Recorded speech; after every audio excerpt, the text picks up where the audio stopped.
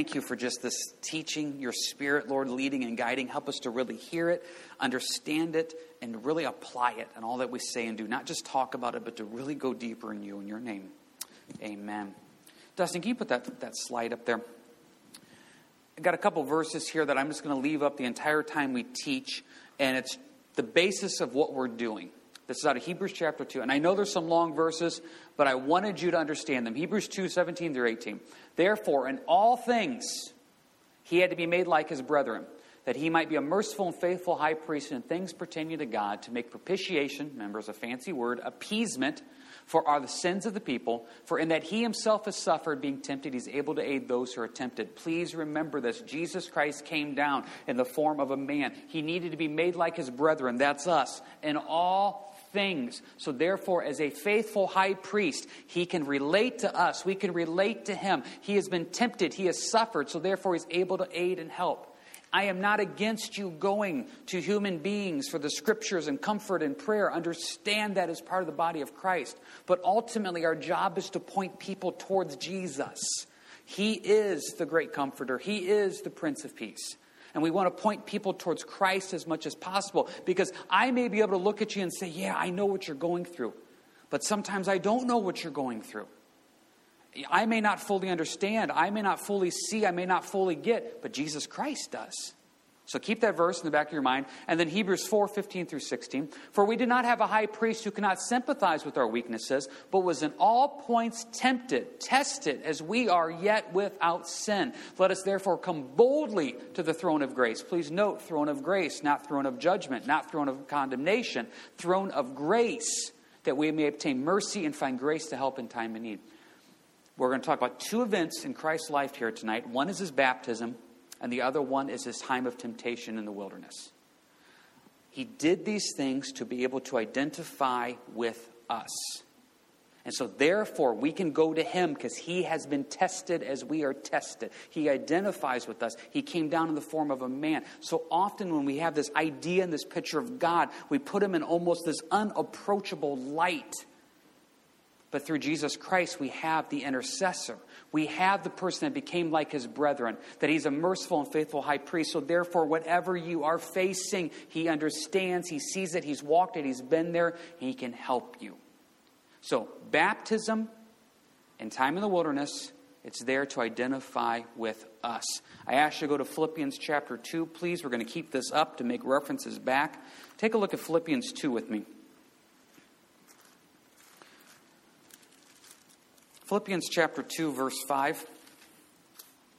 Let this mind be in you, which is also in Christ Jesus. We have a tendency to read verses like that and kind of just skip over it. I really understand that verse. Have the mindset of Jesus. What was the mindset of Jesus? I'll wash people's feet. I want to point people towards the glory of God. I'm here to help people. There is not a selfishness in Christ in any way whatsoever. I've seen it in my life. I've seen it in my marriage. I see it in my kids. I see it in my family. I see it in the church that I pastor. Selfishness. We're all fighting for a piece of the pie. We're all fighting for attention. We're all fighting for glory. We're all fighting for people who don't respect me enough and thank me enough and like me enough and love me enough. Boy, have the mindset of Jesus. I'm here to wash feet. I'm here to love others, not to look for love. I'm here to love others. Verse 6, who being in the form of God did not consider it robbery to be equal with God, because he is God, but made himself of no reputation, taking the form of a bondservant and coming in the likeness of man and being found in appearance as a man, he humbled himself and became obedient to the point of death, even the death of the cross. We have a tendency to kind of overlook these verses because we really don't think it's a big deal to be a human. It's not a big deal to us. We're humans.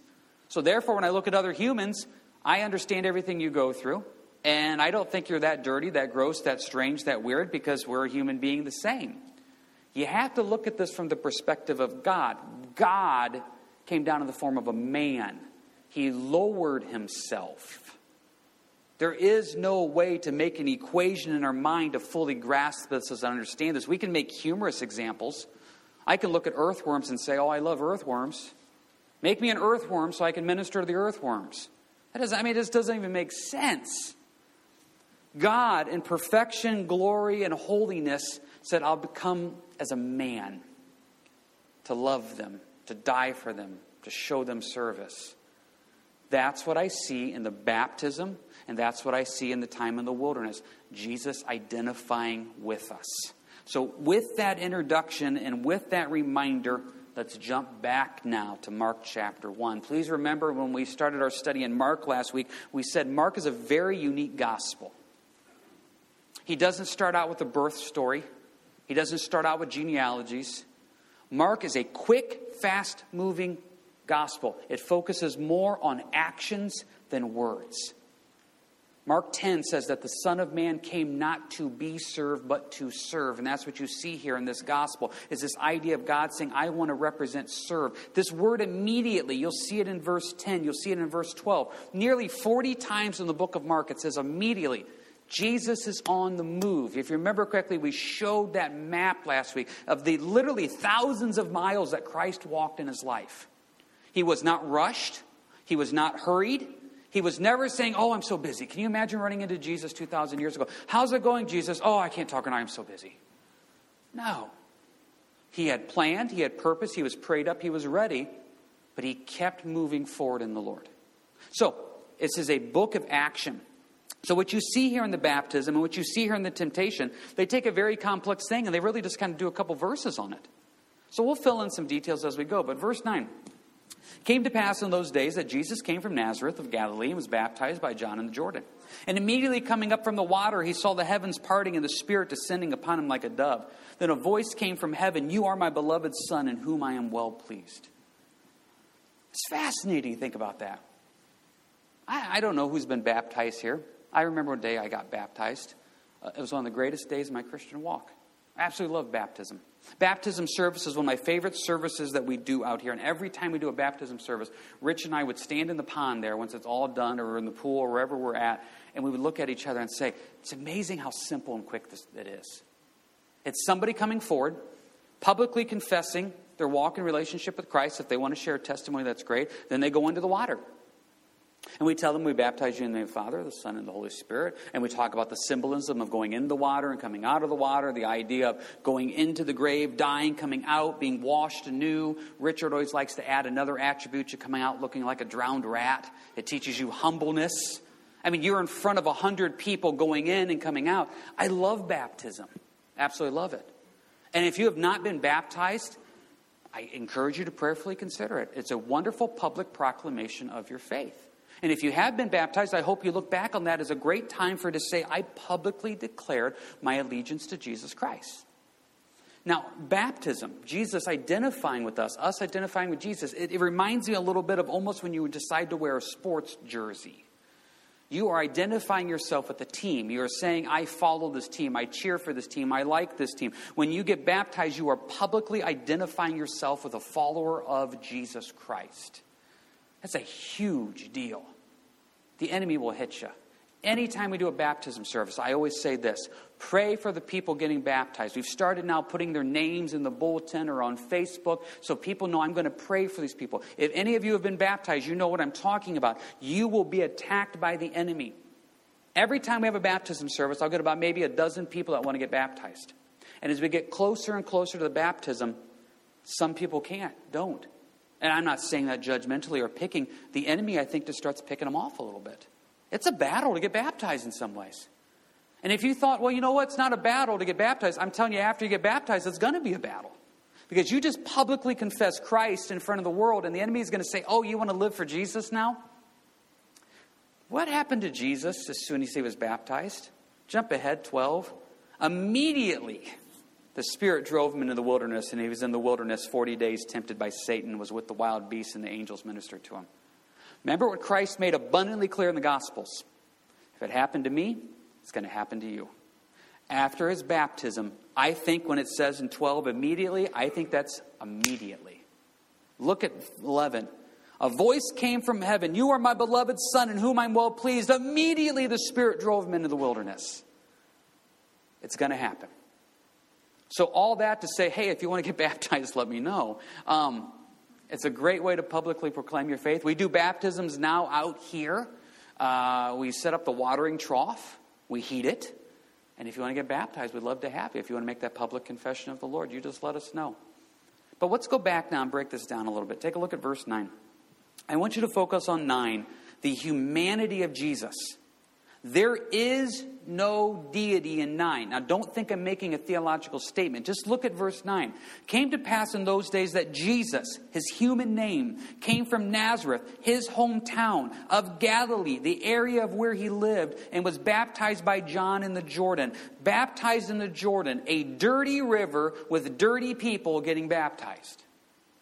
If you did not know who Jesus was, and you're just one of the people watching all the baptisms happen. John kind of had like this little mega church ministry going on. And people are lining up to get baptized. In fact, it says that from Jerusalem, they were sending out leaders from the temple to say, go find out who John is. We talked about this last week. Are you the Messiah? Are you the prophet? Are you Elijah? So there's a crowd watching these baptisms. And if you're just sitting there in your lawn chair watching these baptisms, there is nothing special about Jesus at this moment. Nothing. He doesn't glow like the paintings show. He doesn't float on the ground. We know from Luke chapter 3, he's 30 years old at this time. He's going to look like a 30-year-old Jewish man. Probably a pretty thick beard, because that's what the Jews did. So he shows up, and he's waiting his line to get baptized. Now, we know from the other gospel accounts that when Jesus comes up to get baptized, John says, whoa, wait a second here. I'm baptizing you? No. You should be baptizing me. John knew who Jesus was, but for the regular people watching, we wouldn't have known at this time. We wouldn't have seen anything special. And to be quite honest, we don't know if we would have heard that conversation real well. So Jesus then says in Matthew, he says, permit this to be done to fulfill all righteousness. Jesus says, this is something I need to do. Now, everybody else was getting baptized because they were publicly confessing their sins and repenting in preparation of the Messiah to come. Jesus had no sins to confess, no sins to repent of. He still went through baptism to identify with us. Remember, we have a high priest that had to be made like his brethren, that he might be a merciful and faithful high priest in things pertaining to God. For devotions, we're going through the book of Luke at home with the boys. And we're talking about Jesus getting circumcised, 8th day, just like every other Jewish boy. Jesus going to the temple, just like every other Jewish boy. He went through it just like we went through it. So in verse 9, you see this humanity. Jesus, human name from Nazareth of Galilee, getting baptized in the Jordan River just like everybody else. But verse 10, immediately coming up from the water, everything completely changes. This is one of those passages that you almost wish you could see. This is crazy. 10. He saw the heavens parting. King James and New King James don't do a good enough job with this. The heavens parting. Other translations say it better. NIV, it says that they tore open. New Living Translation, splitting apart. When you read that in the Greek, the heavens split. I don't know what that looks like. I don't know what that would have been. But it would have been something pretty impressive. The same word is used to describe the veil that's torn when Christ dies on the cross, ripping from top to bottom. Remember, that veil could have been anywhere from a half a foot to a foot and a half thick. That's a big veil. So these heavens are parting. It's not just like on a nice day where you get some really fluffy cumulus clouds and all of a sudden the sun pops through. I don't know, but the sky rips open. And as the sky rips open, what do you see happening? The Spirit descending upon him like a dove. It says in Luke's account of this that the Spirit came down in bodily form like a dove. And then all of a sudden you hear this voice. You are my beloved Son in whom I am well pleased. My Son pleased. Would that have not been something to see? So you're sitting in your lawn chair, eating some kosher food, watching the baptisms.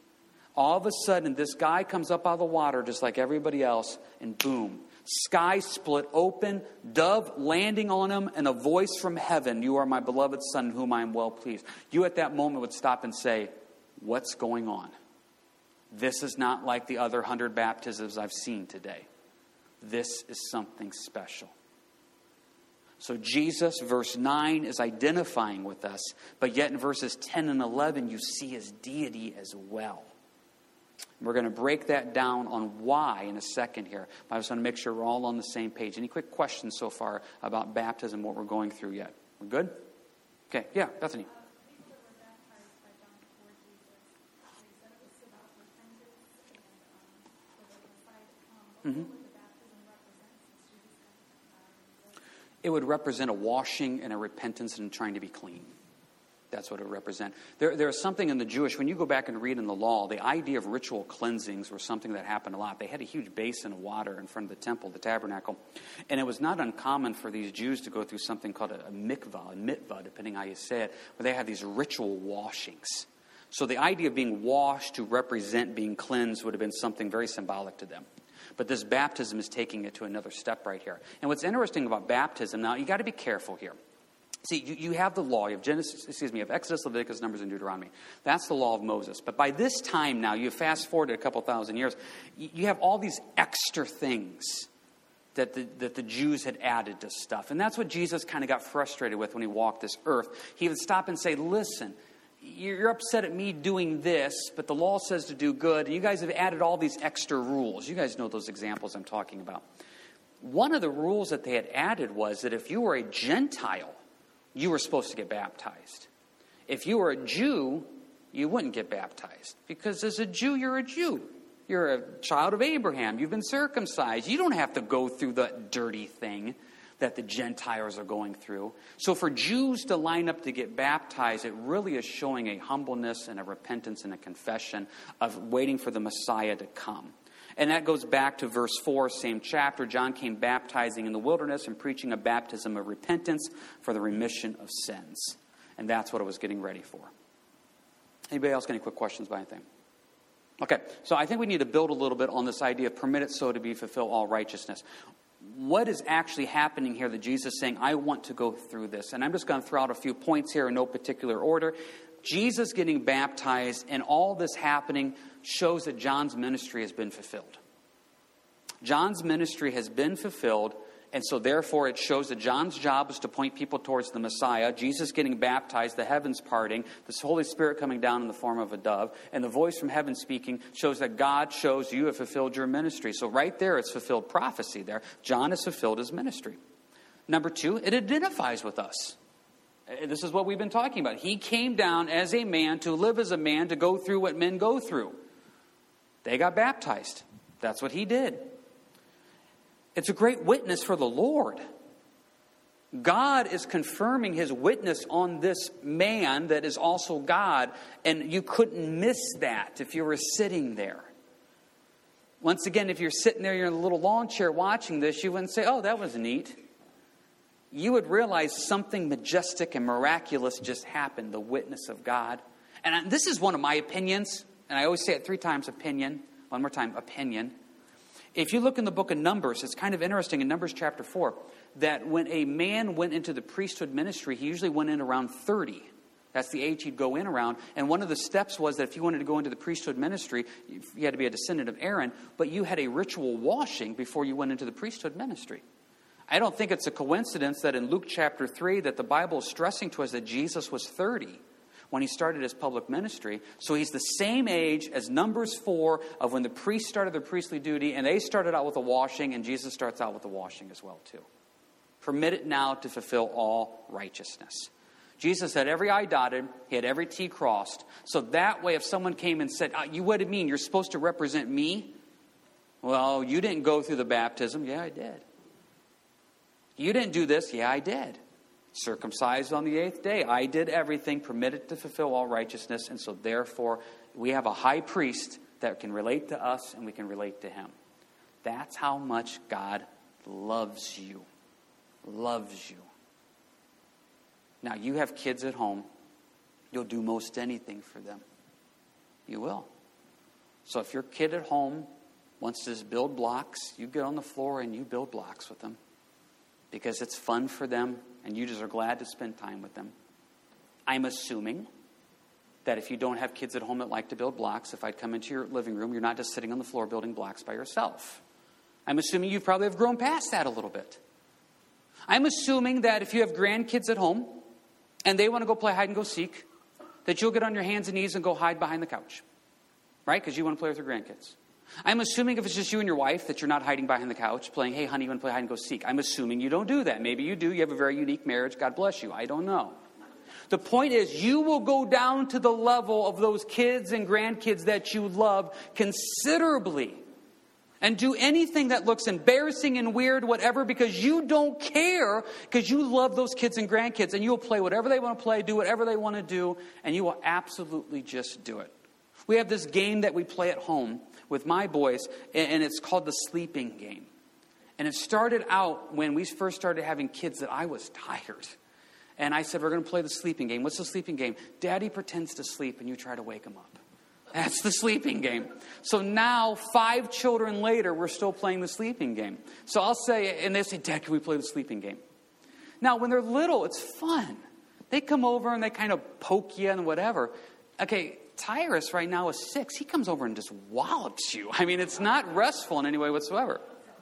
So if I would come and say, hey, the boys come, Dad, can we play sleeping game? Sure. I go lay down, I pretend to be asleep, and it's this big, long, dramatic, who touched me, whatever. It's fun. Now, if you come over to my house for a small group, and we're done with small group, and I say, hey, do you guys want to do a game? Sure. We're going to play sleeping game. I'm going to pretend to be asleep, and you come try to wake me up. You would think I'm really weird, and you'd start looking for a new church, because you would stop and say, I don't relate to that. But when it's your kids and your grandkids, you'll do anything. You have to remember, God is our Father. Christ loves us, and for his kids and grandkids, he'll do whatever he needs to do to relate to us. So he's going to go into the dirty Jordan River with other dirty spiritual people and go through a dirty baptism to be able to relate to us. That's love. And just in a couple weeks, we have set aside December 25th as a day to honor the birth of Jesus Christ. And he was born in a manger. And so therefore, he came down to a dirty, fallen world to be able to represent the love of God to us. Don't ever forget that. So, baptism identifies with us. Now, jump ahead to 12. Immediately, the Spirit drove him into the wilderness. That word for drove him in verse 12 in the Greek is a strong word. Strong word. It's hard to put an English spin on it without it sounding almost unbiblical. It's almost like the Holy Spirit pushed him. Almost forced him. Not that it was against the will of Christ. See, that's the problem. I don't want to make it sound that way. But this was a driving into the wilderness. Because it would have been really nice after verse 11 just to kind of sit there and say, oh, let's enjoy this. The voice from heaven, the skies parting, Holy Spirit, dove. I'm telling you right now, guys, be careful you don't live on the mountaintop of Christianity. It's great to stay up there, but the real work, the real fruit happens down in the valleys. And sometimes you got to go down there and you got to get your hands dirty. And every now and then you run into that Christian that just always wants to stay on the mountaintop. No, you go into the wilderness sometimes. Remember at the Mount of Transfiguration, Jesus is up on the Mount of Transfiguration. Peter, John, and James are with them. They see Jesus in his glory. It's amazing. Moses appears. Elijah appears. It's this great moment. It's so great that Peter says, let's build 3 booths up here. Let's stay up here. Now we need to go back down. And they get down at the bottom of the mountain. What's waiting for them? A demon-possessed child.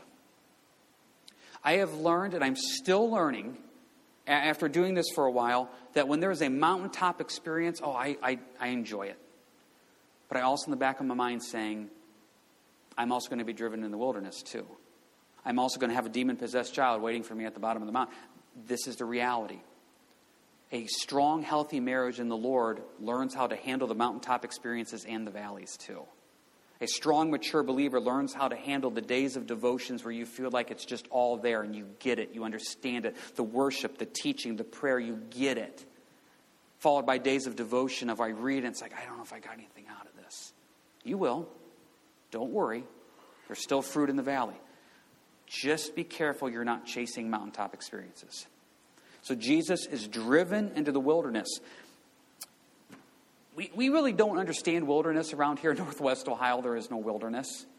I mean, you could go in the middle of the corn stubble right now, and you'd be a half mile from a road. That's the closest we got. If anybody's ever traveled out west, out west you get into some wilderness.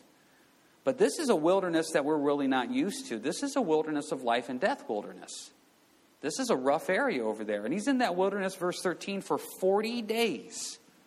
40 days. And we know for 40 days that he didn't eat. Now, this is not the only guy in the Bible that went through a 40-day fast. Moses went through a 40-day fast in Exodus 34. Elijah went through a 40-day fast in 1 Kings 19. It's a great little time to talk about fasting real quick. Fasting is a time where you let go of the fleshly and you focus on the spiritual. You are facing something really big and you really say, Lord, I really want this to be focused on you. What do? Skip a meal. That time you would take to prepare the meal, the time you would take to eat the meal, you just focus in prayer. You focus on the Lord. You focus on the Scriptures. You focus on the Word. I highly encourage you, get a regular pattern of fasting set up in your life. I really encourage you. Fast when you don't even know if you need to fast. You're going to fast in preparation for wisdom, guidance, direction of the Lord. It's a great way to grow deeper in your walk with Christ. It really is. And so I encourage you to have that time of fasting. You focus on the Spirit and not the flesh. Now, 40 days? That's pushing the limits of the human body can endure. That's why it's really fascinating. In the other gospel accounts, especially Luke's account, remember Luke was the physician, it says that after 40 days he was hungry. Well, that's like the biggest understatement of the year. My boys get hungry after 40 minutes. Okay, 40 days? Because what it's saying is, it's interesting, and I've never experienced this. I only can tell you what I've read. That when you go on an extended fast for days and days and turns into weeks, that your body starts to shut down and sounds like you kind of reach the point where maybe you're not as hungry as you think you're going to be. But then you get really hungry. And when you get really hungry the second time, that's your body's way of saying eat or die. So when it says that Jesus was hungry after 40 days, this now it literally is life or death. And guess who happens to show up at that time? Satan. And Satan's just got a really simple idea. Stones to bread. No big deal. Now, what's the problem with stones to bread? The problem with stones to bread is this.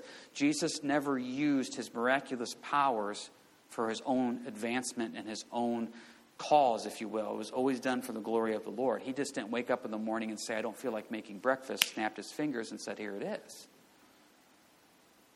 So basically what Satan was doing was trying to tempt Jesus, trying to test Jesus to say, listen, use your powers for your own good. Now that word temptation is an interesting word. It's maybe not the best translation because it literally means tested. Jesus wasn't tempted like we were tempted in that sense, but it was a test for him. He was a human being in that context. He struggled with hunger. And just imagine being hungry. I mean, just imagine being hungry. Now, I don't think I get this way. You know, check with Dawn. She may disagree with you. I'm the type of guy that when I get hungry, I don't think I get upset. I know some of you. When you guys get hungry, you just get mean. I mean, you just kind of like, it's really mean. I heard somebody just coined this term the other day, and maybe you guys know this term. They took the word hungry and angry and put it together, and they called it hangry. And I thought, I'm using that because that's Dawn. God bless her, but that's Dawn. That's Dawn. I'm just going to go through my kids. That's Dawn and that's Elias for sure. Firstborns, pray for them. That's all I can tell you. Just pray for the firstborns. Some people, when they get hungry, it gets really upsetting to Jesus. Can you imagine after 40 days of not eating and all of a sudden just simply turn stones to bread? You got to remember here the testing that he went through. And this is why these verses are once again up here. Look at the second part there of Hebrews 2:17. For in that he himself has suffered being tempted, being tested, he's able to aid those who are tempted, able to aid those who are tested. He knows what you're going through. He knows. First one, Hebrews 4:15. We do not have a high priest who cannot sympathize with our weaknesses, but was all points tempted, tested as we are, yet without sin. He did these things to identify with us. Identify with us. Now, I think it's kind of interesting, too, when you talk about the temptation of Jesus. Mark hints at this a little bit. He was in the wilderness 40 days tempted. You see this in the other gospel accounts. We have a tendency to look at the temptation of Jesus. We just basically say there's 3 temptations.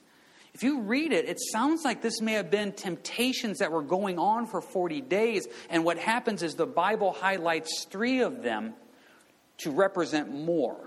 I can't say that as a definitive fact, but when you study this out and read this, it kind of sounds like it's this 40 days of temptation that's going on. And you guys know the 3 temptations that he faced. He faced the idea of stone to bread. He faced the idea of, here's the kingdoms of the world. You can have them, just bow down and worship me. Jump off the top of the temple knowing the angels will save you. Those are the temptations he faced. And we just went through 1 John, so I'm not going to spend a lot of time on this. But if you remember in 1 John chapter 2, the Bible says that sin is divided up into these three categories: lust of the flesh, lust of the eyes, pride of life. Every sin you battle is either lust of the flesh, lust of the eyes, pride of life. You see that with Jesus. Lust of the flesh, stone to bread. Lust of the eyes, here are the kingdoms of the world. Pride of life, jump off the temple. And it lines perfectly with Genesis 3 when Eve and Adam were tempted. Because they saw that the tree was good for food, lust of the flesh. It was pleasant to the eyes, lust of the eyes. And desire to make one wise, pride of life. So the three areas in which mankind fell are the three areas of sin that still affect us today, which are the three areas of sin that Jesus defeated in the wilderness. Going back to our verses again, we now have a high priest that was in all points tempted as we are, Hebrews 4:15 through 16, but look at those three words, yet without sin. So when you are facing that temptation and you have convinced yourself, I can't say no, Jesus says, yeah, you can, because I was there and I said no. And I will give you the strength and power to say no.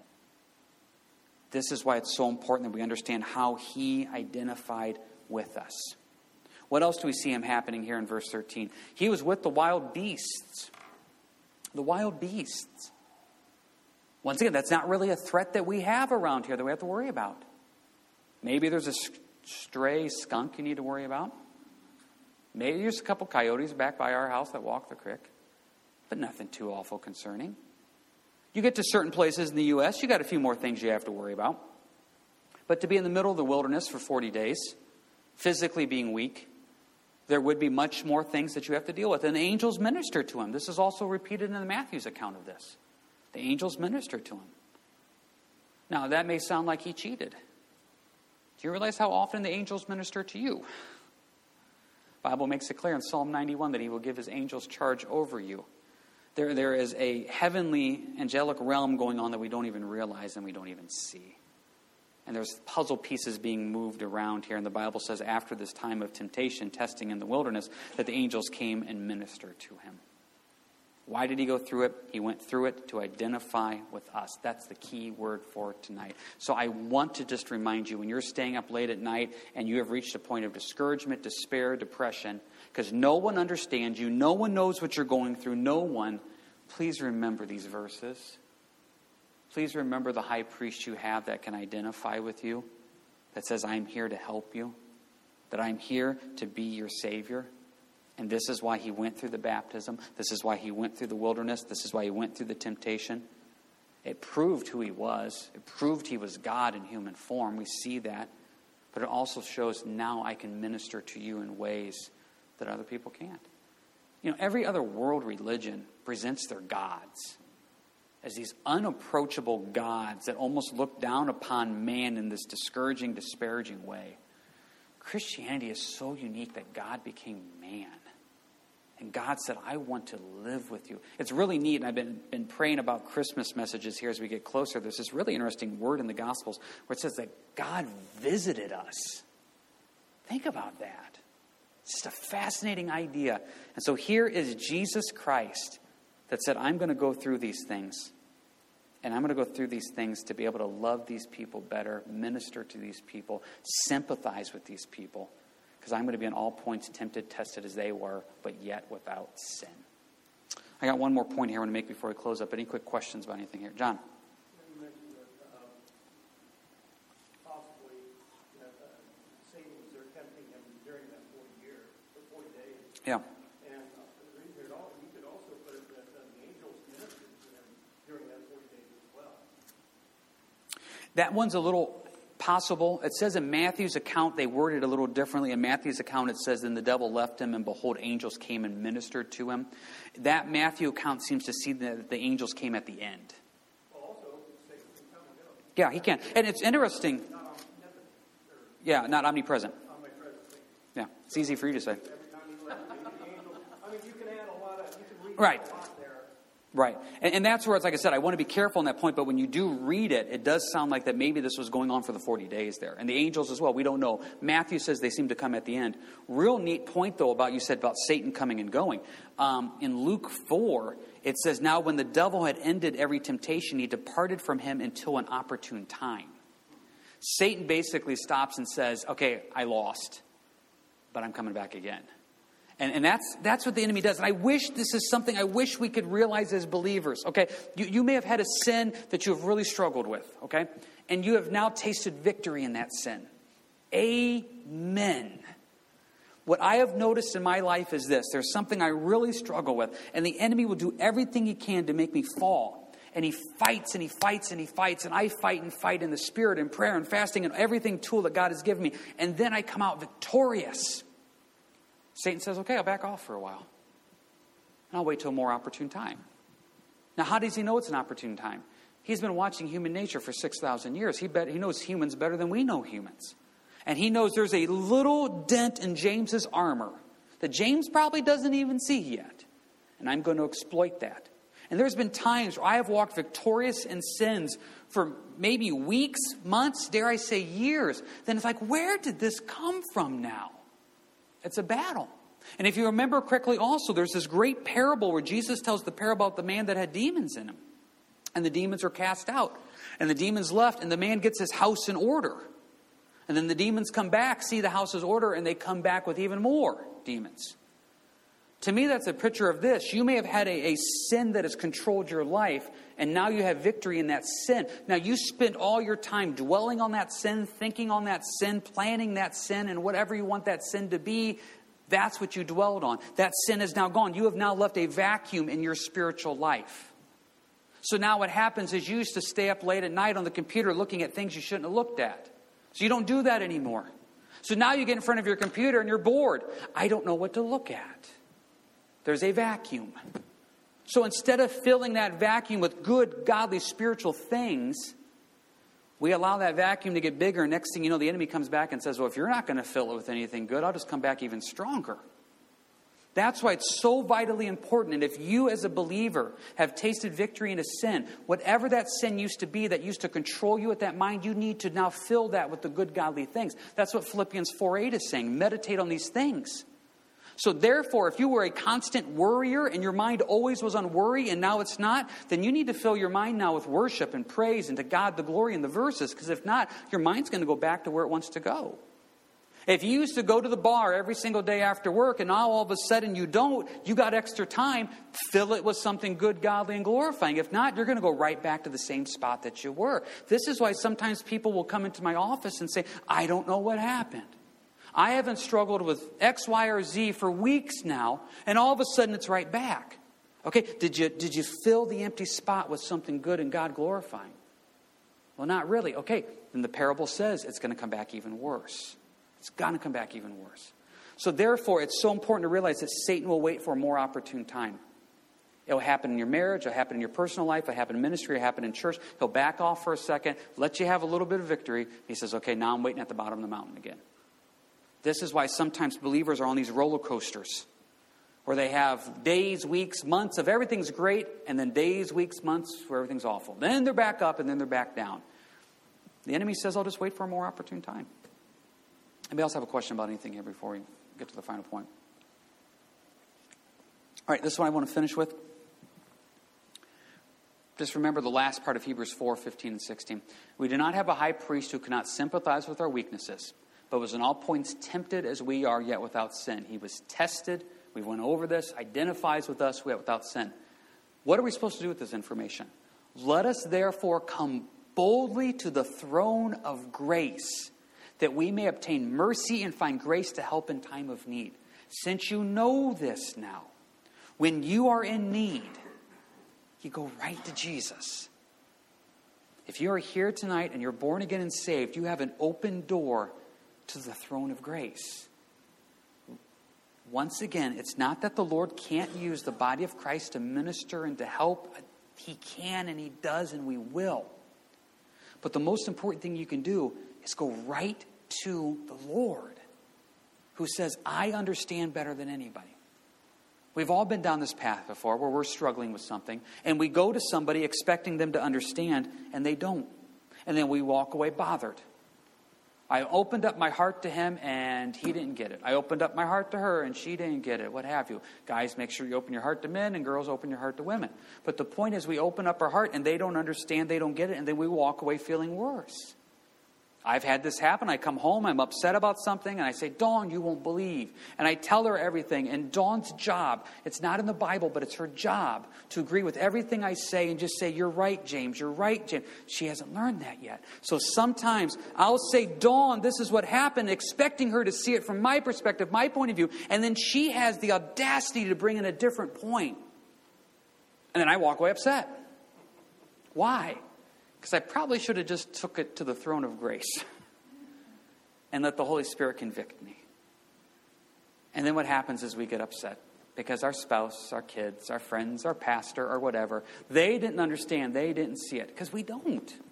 We don't understand, we don't see it. We try, but ultimately it's Jesus Christ. And that's what we have to remember. We take it to Christ there, and he allows it to be used because he says, I went through it to identify with you. So remember the baptism and the testing of Christ there to identify with us, shows his deity, shows who he is, the power of God. And after that, now we can get into verse 14 next week. We get into the beginning of the public ministry of Christ and the calling of the disciples, and it's a wonderful time there. So just remember, real quick, no church on the 26th, 2 weeks from tonight.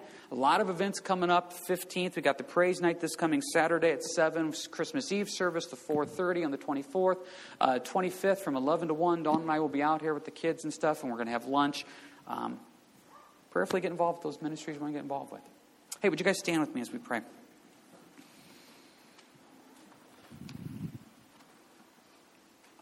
Let's pray this into our lives. Lord, as we just come to you now, help us to understand the high priest that's there to help us and to sympathize with us and love us. Lord, thank you for being a God that cares. And Lord, help us not just to know this, to think this, but to really go out and live this out in all ways and all things. You are the God that hears and cares. And we say thank you, Lord. Thank you for everything you do to minister to us. And help us to turn to you into that throne of grace. We praise you, Lord, in your name. Amen. You guys have a good week and God bless.